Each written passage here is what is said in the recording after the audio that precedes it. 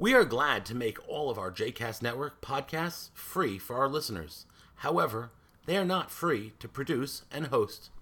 Please consider making a donation to JCast Network to help support our work by visiting jcastnetwork.org/donate. Thanks for your support. You are listening to Stender, a JCast Network podcast. For more information about other JCast Network podcasts, please visit jcastnetwork.org. To share your thoughts about this podcast or others, please visit facebook.com/jcastnetwork. Toward the end of Parshat Noah, we encounter an intriguing but perplexing story.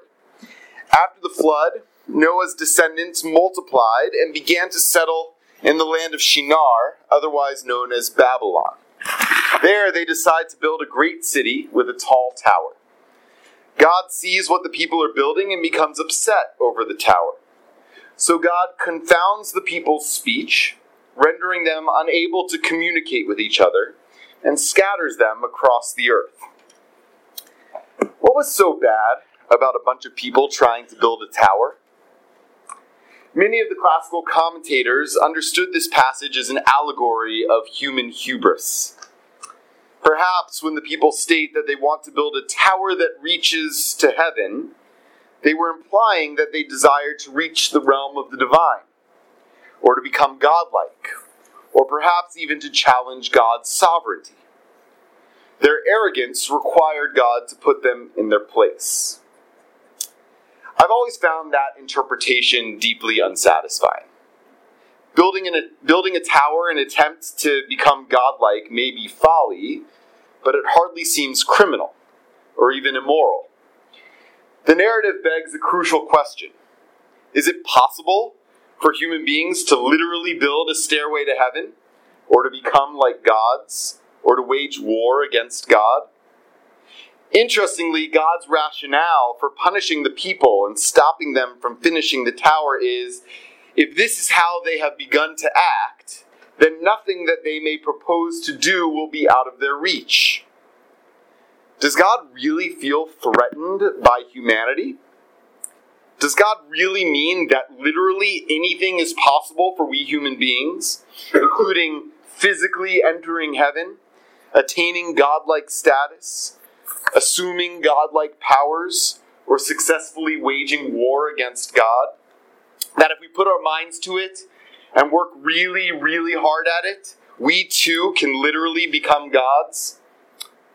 Most of us, I imagine, know enough about the Bible and Jewish tradition to presume that the answer to those questions must be no. But if those actions are impossible, then God's response in this story seems both strange and harsh. Why does the building of the tower so anger God? And what does God mean when God says that nothing that human beings may propose to do will be out of their reach? Why punish the people, rather than, say, teaching them the error of their ways? And why choose the specific punishments of confusing their speech and scattering them across the world? Let's look closely for a moment at the whole narrative. It begins like this. And so it was that everyone on earth had the same language and the same words. And as they migrated from the east, they came upon a valley in the land of Shinar and settled there. They said to one another, "Come, let us make bricks and burn them hard. Brick serve them as stone, and bitumen serve them as mortar." And they said, "Come, let us build a city and a tower with its top in the sky, to make a name for ourselves, else we shall be scattered all over the world." The Lord came down to look at the city and tower that man had built. And the Lord said, "If as one people with one language for all, this is how they have begun to act, then nothing that they may propose to do will be out of their reach. Let us then go down and confound their speech there, so that they shall not understand one another's speech." Thus the Lord scattered them from there over the face of the whole earth, and they stopped building the city. That is why it was called Babel, because there the Lord confounded the speech of the whole earth, and from there the Lord scattered them over the face of the whole earth. The first piece of information that the text gives us is that everyone on earth had the same language and the same words. This is important. After all, God justifies punishing them for building the tower because they are one people with one language for all. A reality that apparently makes it possible for the people to do just about anything they desire. And of course, the punishment that God chooses, confounding them linguistically and scattering them geographically, is directly connected to that initial fact. The terminology used here, though, is interesting. Why does the Torah need to say both that the people had the same language and that they had the same words? The rabbinic tradition frequently notes that typically the Torah is a terse document. It tries to say what it needs to say in as few words as possible. So when the Torah uses 2 words in a verse, when it could have just as easily used one to express the same sentiment, it must be making a different point with each phrase. According to Rashi, the same language refers to Lashon HaKodesh, the Holy Tongue, Hebrew. And the same words means that the people held the same beliefs. In other words, not only did they speak the same language, they used that language to arrive at a uniformity of thought and opinion. When God expresses fear over what humanity could accomplish when everyone had the same language, we should understand God's concern to be more directly about the dangers inherent in a universal language.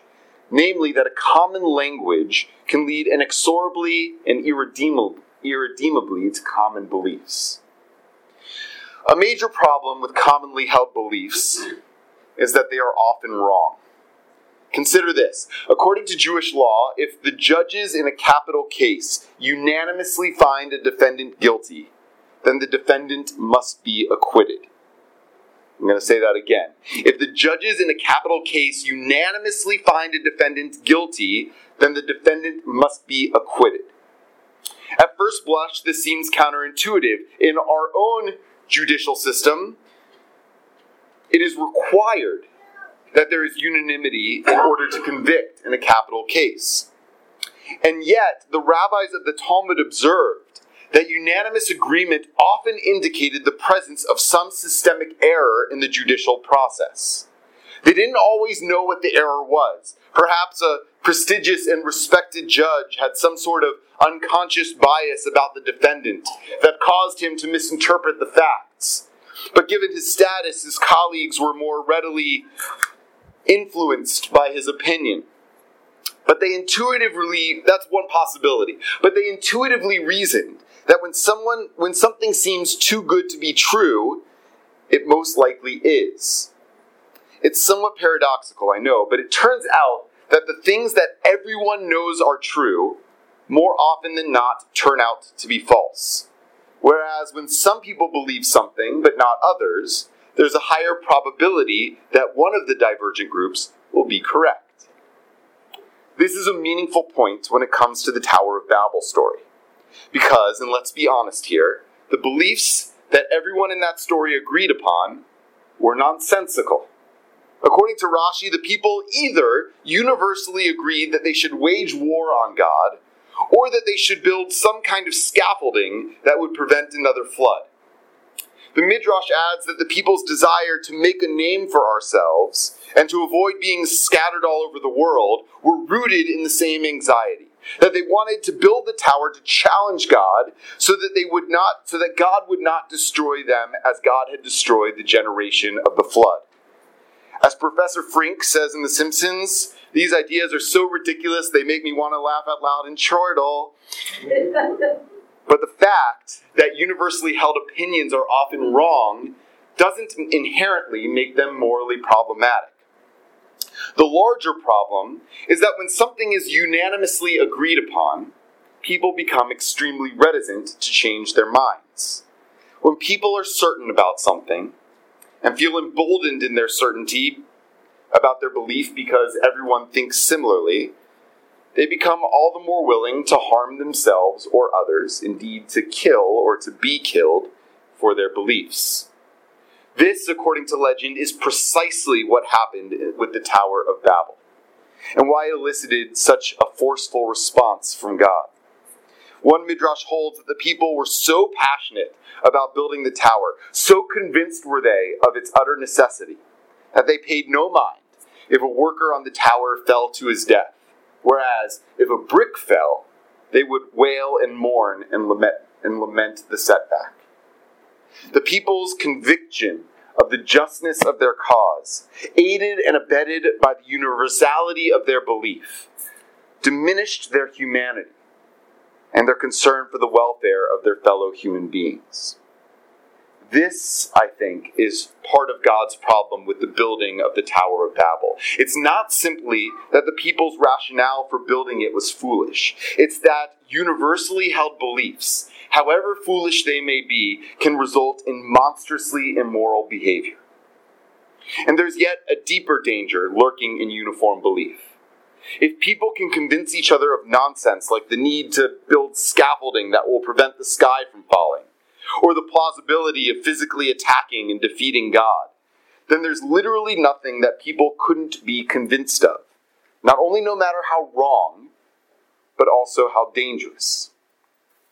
That's where the relationship between uniform language and uniform belief factors in, and why God panics when God observes the people building the tower. Recall that when God sees the building, God says, if as one people with one language for all, this is how they have begun to act, then nothing that they may propose to do will be out of their reach. The Hebrew word for propose here is yazmu, which is a revealing word choice. Yazmu is better translated as they may conspire, as in the Edim Zomamim, the conspiratorial witnesses of Deuteronomy chapter 19, who conspire with each other to give false testimony that will result in the conviction of an innocent person. God's concern then is not merely that with the ease of communication, people could convince each other of nonsense. To put it back in the language of the text, it's that if, as one people with one language for all, this is how they have begun to act, then there is literally nothing, no matter how dangerous, that people couldn't conspire to convince each other of. When dangerous ideas are universally agreed upon, they can become extraordinarily deadly. God's response to scatter the people and cause them to speak different languages is then less a punishment than a course correction. God observes that the dangers inherent in uniform thinking, seeing how groupthink can yield not only wrong-headed but harmful ideas, and can cause people to abandon their compassion and fealty to their beliefs, and reasons that by making interpersonal communication harder, both through language and proximity, uniformity of thought could be diminished. God does not want us all to think or to be alike. God made every human being different for a reason, to encourage freedom and independence of thought. We're called to be skeptics, to challenge commonly held ideas, to resist orthodoxies, to generate new concepts and theories, to smash sacred cows. We're urged not to blindly follow the crowd or to acquiesce in our thinking simply because everyone else believes differently.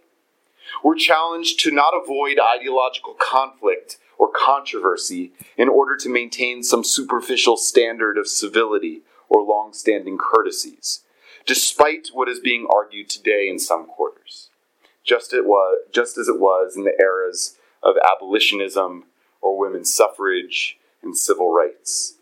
We're beckoned by our tradition to seek truth and to advance justice, even if it makes us unpopular. This is even true of our most deeply cherished beliefs. Remember that according to the Midrash, the language the people all spoke before the Tower of Babel was Hebrew, and that language is both an aspect of culture and a vessel for cultural norms and values. In other words, before the Tower of Babel, everyone was a Hebrew.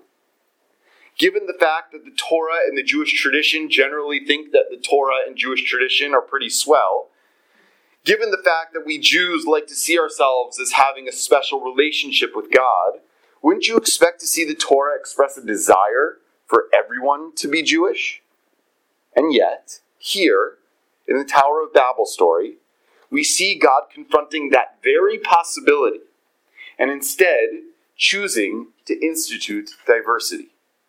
God made us different because God wants us to be different and rejoices in the diversity of belief, thought, and culture in our world.